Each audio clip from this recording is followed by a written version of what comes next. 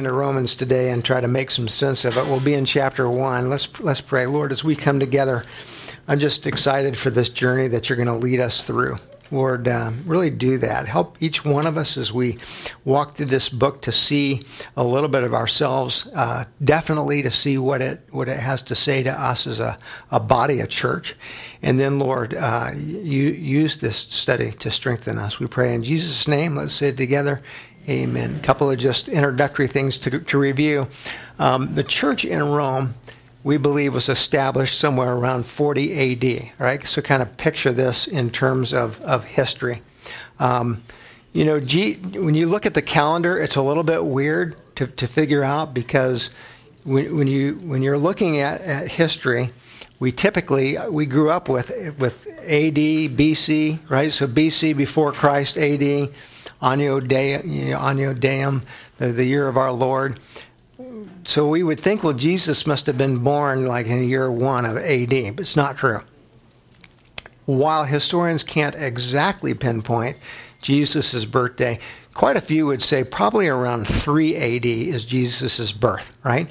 So I want to contextualize that. When you're at 40 A.D., you're 37 years removed from the birth. Now the life, right? Jesus dies at what age? 33, right? And then the resurrection and ascension. So we're not too far away from that time when Jesus has ascended, and the churches are being established predominantly through what we call the diaspora. The church as we know it started in Jerusalem. And after Paul began to persecute the church, the apostles remained in Jerusalem, but the disciples began to disperse outwardly. Rome was one of the chief cities where the disciples entered into with the intention of beginning house churches to change that city. I always think of it this way. In America today, if somebody walked in my office and said, Luke, you pick out a city that needs to be rescued in the name of Jesus Christ, what city would you go to, right? So someone might say, well, you go out into the Washington area, Seattle area, and you have one of the most unchurched cultures in America today. Very, very few Christians. In fact, Christianity kind of mocked in a lot of respects. So someone might say, hey, Seattle would be a city to go to. I wouldn't disagree with that. Los Angeles. Oh, my goodness gracious. You talk about a population-dense area where Christianity is all over the place and a mess. Does that city need to be reached? Yes, it does. Okay. Someone might say, how about Washington, D.C.? Probably needs to be reached for Jesus Christ, right? So we could pick cities around this country, and yet as Christians, we tend to think of it like this. Yeah, I could go to Seattle, but what difference is it going to make? I could go to Los Angeles, but I'm just like a little spit in the ocean. I'm not going to make a difference. Paul and the early Christians really believed if I come into this city, I'm carrying with me dynamite that changes the world. And I can't change it. There's no way I could change Rome. Rome is the largest city in the empire. I can't change this. But I believe that God can. Do you believe that? And I'm going to just not have you raise your hands, but I'm going to ask you that. Do you believe that today? You live in a city. According to Acts 17, God put you here in this time, in this place, for this purpose of reaching this city. Can God change this city? I was born May 15th, 1958, on my birthday. A little Korean guy preached his first sermon. He preached it to all of 2 people. The next week, he was down to 1. He said, I lost half my congregation, my first sermon. He says, I don't know what's going to happen. If I can't really go backwards, I'm going to be in trouble. He became deathly ill after his first year in ministry. His little church had begun to grow a little bit, and he got sick. And so he went to the men of the church and said, I'm literally on my deathbed. I'm on a bed. I can't get up. I can't preach.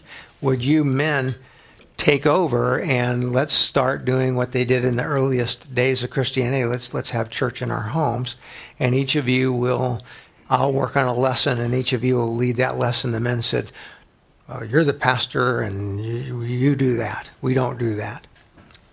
The pastor wisely went to the women of the church and said, the men have refused to do this. Would you take these lessons and preach? And the women said, yes. And all of a sudden the men said, we've reconsidered. We think we'll go ahead and do that. What started off as a problem ended up being a blessing. Today, in South Korea, you will find from the very beginnings of that church, a church of 700,000 people. It's the largest Christian church in the world. Sunday mornings are comprised of worship from like 6 a.m. all through the night, and they can only worship 25,000 at a time. And so you schedule your worship time as you come into it. They don't have youth groups. They don't have senior citizen groups. They don't have anything other than worship and home groups. And yet out of that has arisen a city. Seoul, Korea is a huge city that's being impacted by a group of people who started off with this simple idea that we carry around a word that has the potential to change the world. And I like to think about that. In 40 AD, a group of people dispersed out of Jerusalem have entered into this city. People would laugh at them. Do you really think you can make a dent in this city? And they said, yes, we do. Paul hears about what's going on in the Roman church through Priscilla and Aquila. This is Acts 18, where he learns that the emperor, Claudius, has forced the Christians out of Rome. And so a second dispersion has taken place. And Aquila and Priscilla, tent makers, kind of like Paul, begin to share those stories about what has been going on in the church in Rome. Paul becomes convinced of something. I need to go there. I need to go to Rome. Because as much as Claudius has tried to force Christianity out of the city, he cannot. You cannot extinguish Christianity. And so before he goes, Paul has to go to Jerusalem. And so he says, you know what I'm going to do? I'm going to take out a pen and I'm going to write this letter to the church. I want the people who are in these home churches to listen to what God has to say to them. And there are two themes that become prominent in this letter. And I want you to kind of hold on to these themes because they're the thread that takes us through the whole of the letter. The first theme is warfare. What Paul is aware of is there's a war going on. The devil, through people, including Claudius, political ruler, but many others, will try to crush the church. Interesting correlation here. Just kind of thinking about this this past week. You know, at Christmas time, we celebrate the birth of Jesus Christ. But when Jesus Christ came into the world at his birth, there was an enemy waiting for him. We say his name was Herod, right? What was he? A pawn in Satan's hand, seeking to kill Jesus Christ when he was born, right? Interesting correlation when churches are born. Just a kind of an interesting fact. It doesn't take long before our enemy says, crush it, kill it. If you ever study the early history of churches, you'll discover that early on when a church is born, there are efforts made by the enemy to crush it. First church I served in Wisconsin, I discovered that. I walked in on the building, it said First Emmanuel Lutheran Church. I raised my hand with the question, why is this First Emmanuel Lutheran Church? The little town we were in, Cedarburg, kind of a bedroom community in Milwaukee, wasn't that big. And so I'm like, is there like a second Emmanuel Lutheran Church? Well, Pastor, it's a long story. I said, tell it to me. They got out the picture books. I love looking at old pictures. The pastor of the church, he looked kind of like ZZ Top guy. He had the long beard, but a ZZ Top that didn't smile. Whenever you look back in that tree, you look back at those old pictures, they didn't smile for pictures. So there he is. I'm like, yep, he looks like a Lutheran pastor. And I said, well, what happened to him? Well, he came to church one day after a wedding. And he stood up in the pulpit and he said, you and you and you and you were dancing last night.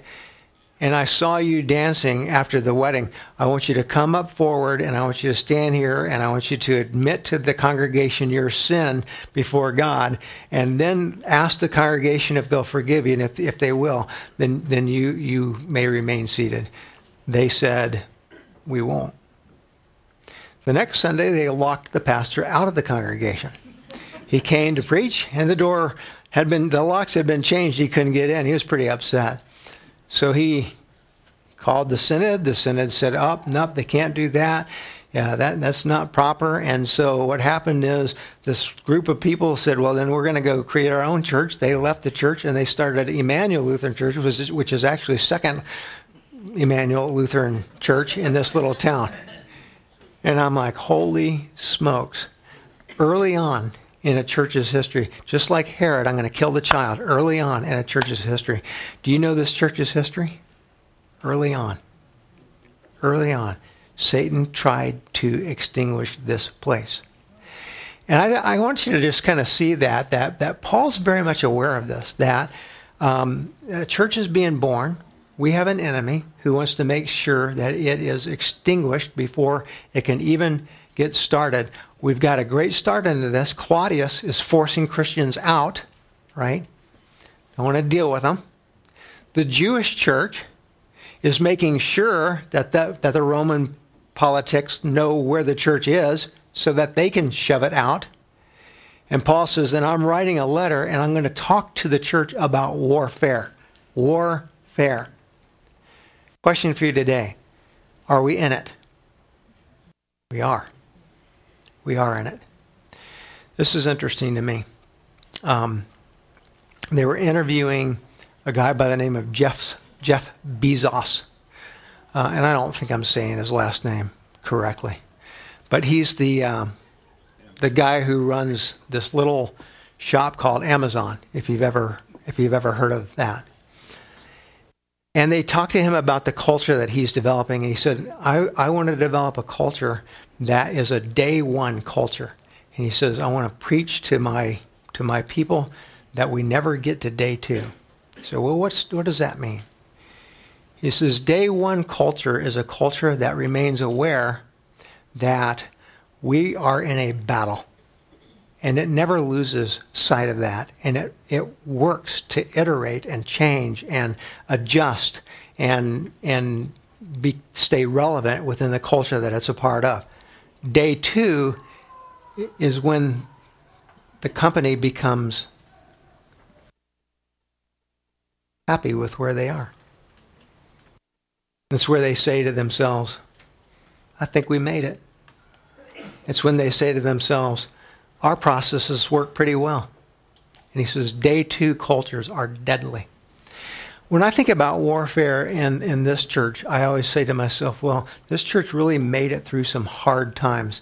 And they were actually good for this congregation. There were some battles that had to be fought both internally as well as externally. They required this congregation to say we have to be on our knees and praying to God, God, would you see us through this battle? I think that our warfare here is probably more day two warfare. It's the temptation that churches face to shift into that gear of everything's good, everything's fine, we've made it.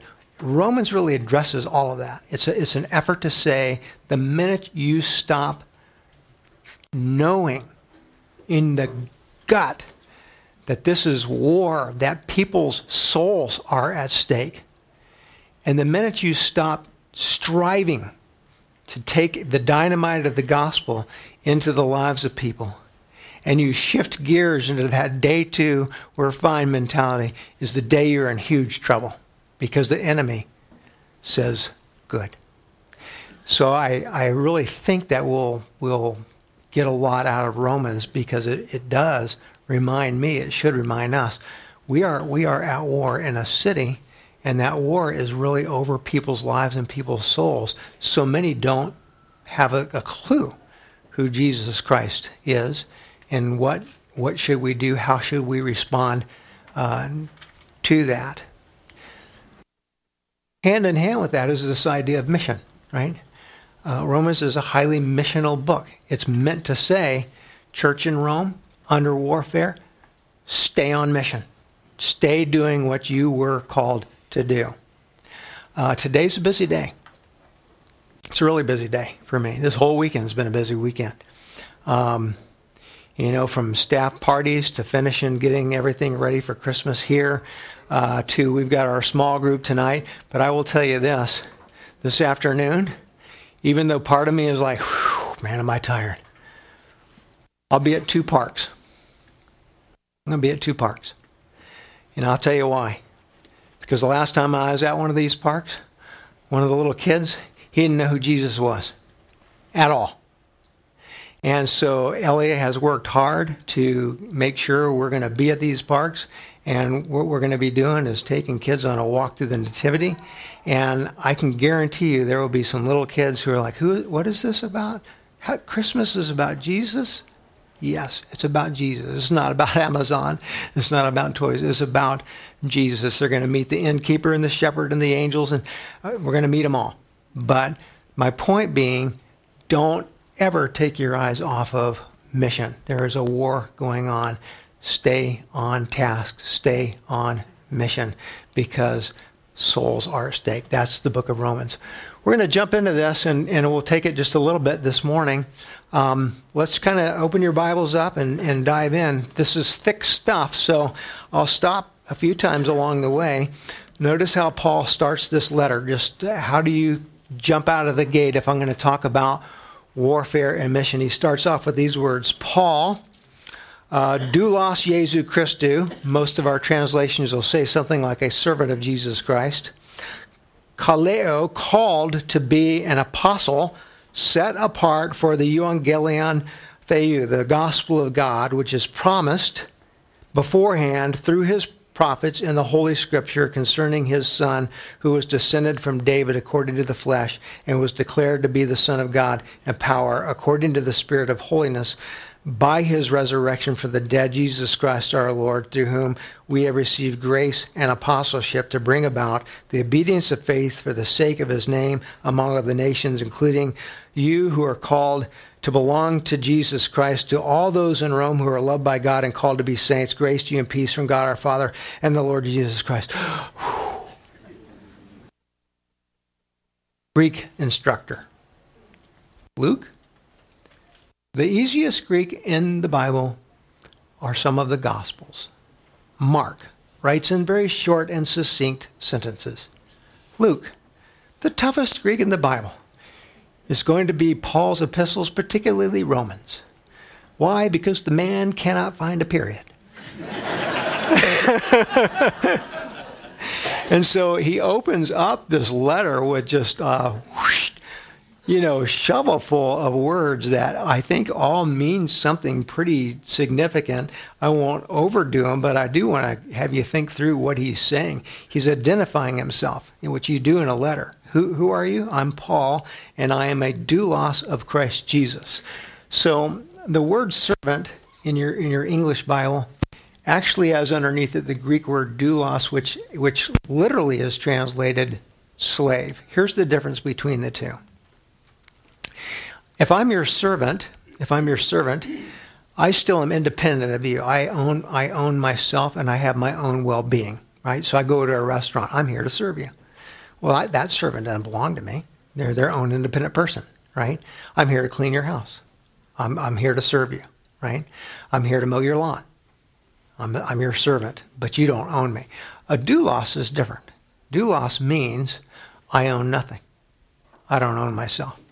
I'm owned by someone. Okay? So Paul very intentionally is starting off this letter saying, I want you to know who I am. I'm someone who doesn't even own my own life. I don't own my breath.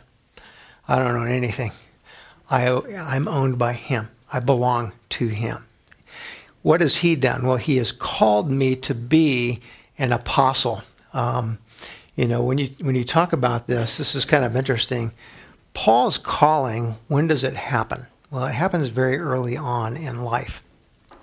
He describes that calling all the way over in Galatians chapter 1. And it's worth just taking a quick peek at that. If you flip over to Galatians 1 and look at verse 11 and following, because it reminds me a little bit of who we are. Now, I'm not called out to be an apostle, me personally. You may not be called out to be an apostle personally. Paul was. And when did he receive that calling? Well, take a look at verse 11. He says, "For I'd have you know, brothers, that the gospel that was preached by me is not man's gospel." Again, I don't own it. "For I did not receive it from any man, nor was I taught it, but I received it through the revelation of Jesus Christ." So kind of interesting. Paul, unlike the other disciples, how did he receive the gospel? Directly through Jesus Christ.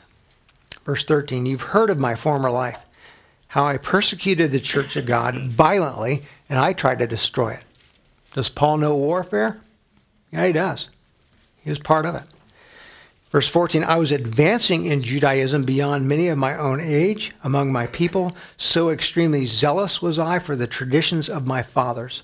But when he," now I want you to just notice these words, "but when he who had set me apart before I was born," think about that, "and who called me by his grace, was pleased to reveal his Son to me in order that I might preach him among the Gentiles." Just kind of think about that for a minute as we come back over to Romans. You were set apart. You're not an apostle. Well, I can't say that of all of you, because some of you may be apostles. You may have that gift. But when God made you, he made you for a kingdom purpose. When you became his own, through the word, whether it's acting in baptism or outside of baptism, when you became his own, when faith was born inside of you, the Spirit of God comes to reside in you, but there's also a gifting placed upon you.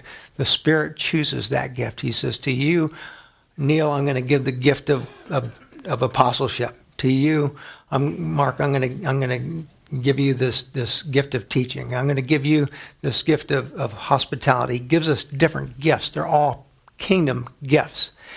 And so when did he decide who you would be? Before you were born. Before you came into this world. What I've discovered, unfortunately, is sometimes it can take people most of their lifetime before they actually discover, oh, man, no wonder I've been so frustrated with life. No wonder I've been so messed up in life.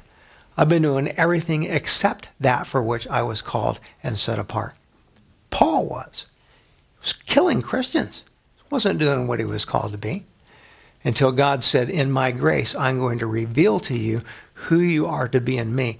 And so that's a question that I'm constantly coming back before God with, because I do believe that God's gifting can change over the course of our life. And so I'm always coming back to that. God, you set me apart for your kingdom. That's a given. How do you want me to serve in it? What are the gifts that you've given to me? How do I use those gifts? If I'm going to be sharp, I'm always trying to push toward that. Luke, what are you? Your chapters aren't that many. You don't have many left. What are you here for? Why did he set you apart? Kind of think about that, because Romans reminds us that you have a kingdom purpose, not a little puny worldly purpose, a kingdom purpose. He's gifted you. Are you using those gifts? Can you name them? Can you say, yep, I'm an apostle? Or Ephesians 4, identifies the evangelist or the teacher. How did he gift you? We'll come back to that time and time again. And that's how Paul's introducing himself. He says, I'm not here to just brag about myself. I'm here because before I was even born, God set me apart. I didn't even know it. He revealed it to me. And when he revealed it, he said, Paul, I have made you an apostle. What's an apostle? What is that? So technically, in biblical terms, we would say an apostle is one who basically knows firsthand the work that Jesus Christ did during his lifetime. Those are the apostles. So we would say that the 12 apostles. And now one dies at his own hand, Judas. And another apostle. And then the latest apostle, Paul. Right? And so you'd say, well, Paul didn't really follow Jesus around. He didn't have that firsthand evidence, as did the other apostles. No, he did not. But what Paul is saying is all of that was revealed to me by Jesus himself. And so I'm being set aside now to stand as one who gives testimony to the life and work of Jesus Christ and what it means for your life. That's what an apostle does. An apostle is set aside for the work of helping people come to know who is Jesus Christ and what does his word mean specifically for you. The gift of apostleship is alive today. We don't use that terminology in the Lutheran Church unless we want to get in pretty big trouble, which I sometimes like to do. I really wouldn't mind doing it, to be honest with you. I kind of like the word. Why don't we say you're an apostle, you're an evangelist? That's what the Bible says, right? So if you have the gift of apostleship, typically your bent in life is towards planting churches. It's towards making sure the gospel is going out here and here and here and here and here. You are probably knocking on my office door saying, I noticed that they're building a hospital over here. Not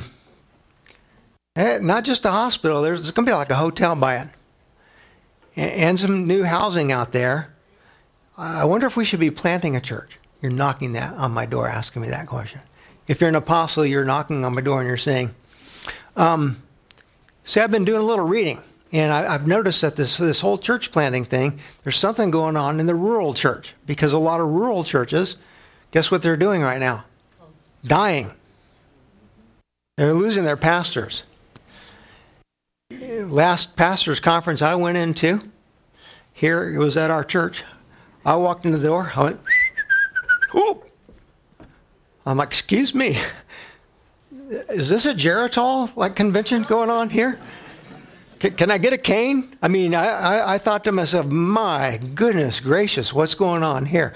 Have we noticed this? And not a lot of young people are kind of matriculating into the ministry. Our rural churches are saying, we can't even get a pastor. Hey, maybe that's a good thing. They can't get a pastor. Maybe it is. But somebody might be saying to me, what would happen if this church actually kind of became a hub, and we've got these other churches over here? What if we help serve them? That's how an apostle would think. Apostles never settle. They don't say to themselves, yep, we're good, we're here. They say to themselves, yeah, but we're not reaching them, or them, or them. And that they have a need right there. That's how apostles think. So that's Paul. Paul, you can't sit Paul down and tell him to stay sitting. Paul's like, what? No, sit where? Okay, I was sitting there for a few minutes, and then I noticed over there, and over there, and over there. So that's how Paul's introducing himself. He's saying, I'm one who has evidence of Jesus' life. I want to see what he is birthed amongst you, and I'm going to speak to you here in Rome. I'm set apart, he says, as an apostle for the gospel of God. When you hear the word gospel, what do you think of? Good news. Please rise for the reading of the gospel, right? I think if I hear the word gospel, I better jump up. What does the word actually mean? It's an interesting word. Here it is in kind of an English version of the Greek, euangelion. If you look carefully, you'll see an angel in it. Can you see the angel in it? It's kind of hidden in there. Right there is angel. Angel means messenger. You means good angel, good announcement, good news. Here's what it is. It's a war word. It's a war word. It's a word that goes back to this right here. So in ancient Rome, you fight a battle, right? War goes on. I send my kids out to battle. Do I get phone calls from my kids telling me how it's going in the battle? No phones. Do I get Do I get texts from my kids telling me I'm okay? No texts. How about emails? No emails. Do I go on TV and see what's going on out there on the battlefield? No TVs. How did you hear what's going on out on the battlefield? How would you know? You wouldn't know. And so you would send your sons out to fight, and you would sit at home and you would pray, "Dear God, please be with my son." The way that you would hear how things are going on the battlefield is through the euangelist, the evangelist. Technically, an evangelist in the Roman world is somebody who rides a horse from the battlefield back to the home field to announce good news. The good news is your son's alive. We're winning the war. The war is going well. They should be home soon. That's what an evangelist did. So in Rome, if you hear the word euangelios, it's a wartime word, and it becomes part of the church's language. And here's a Paul saying, "Here, I'll tell you who I am. Before I was born, God set me apart for this job of apostleship. He set me aside to bring you some news that there's a war going on." There's a war going on. Here's the good news. Jesus is winning that war. He can win that war in you. He can win it in you. This kind of hit me hard this week. I was thinking about this section of Romans, and I thought, how many people do I know? And I look at them, and they have no idea at all that there's an enemy that wants their soul for eternity. And yet, I'm living in a culture that says I really shouldn't address that. It's not my business. I'm not supposed to spew religion out at people. I'm not supposed to talk to people. But I'm looking at this person, and they don't even know that there's an enemy that's eating them alive. How can I be quiet? How? How can I sit there and have conversations about how it's been really nice outside lately? Oh, but it's going to get cold. How can I do that? And then walk away and think, oh, that was good. It wasn't good. And so one of the things that's always inside of me is, don't you realize we're at war? Why would you do that? Why not start some conversation with somebody who causes them to actually realize that there's a battle going on inside of them? Because once you start helping them realize that, they go, oh my gosh, I had no idea. Right? This is Paul. There's that intense missional focus. God set me apart because there's a war going on. I'm the guy on the horse that comes in to tell you something. I got some good news here. Jesus Christ has won the war, but it's with your enemy. And he wants to win it in your life too. He wants to win it in you. And churches in Rome, that's our mission. That's what God has called us to be and to do. And this gospel isn't something new. It's something that was set aside and promised by the prophets themselves in the scriptures about Jesus Christ, descended from David according to the flesh and declared to be the Son of God in power. See what Paul's doing? He's just focusing in right away at the very beginning on these two themes: warfare, mission. Church, warfare, mission. What are we supposed to be about? Bringing the gospel to Jesus Christ in power according to the Spirit of holiness by his resurrection. We're going to stop there. And I get mixed up. I really honestly do get mixed up. I think, Rachel, do you remember what is our December schedule? We don't have Sunday school some days. Which days are they?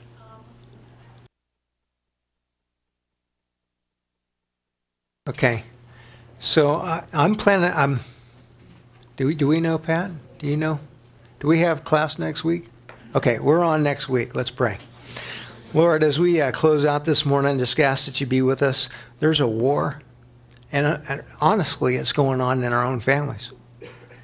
Some of our kids' lives, grandkids' lives, our brothers' lives, our sisters' lives, our parents' lives. It's a war, and it means eternity. And you've given us this gospel. You've set us apart. You've gifted us, Lord, to be a body that believes your word has the power to change lives. Lord God, continuously keep us focused on that mission. Never let it be day two. Never let it be day two. Help us maintain that sense of urgency, Lord, even in this city. Be with us, and I'll just ask your special blessing over this afternoon in Two Parks, Lord, as the gospel is proclaimed. In Jesus' name, amen.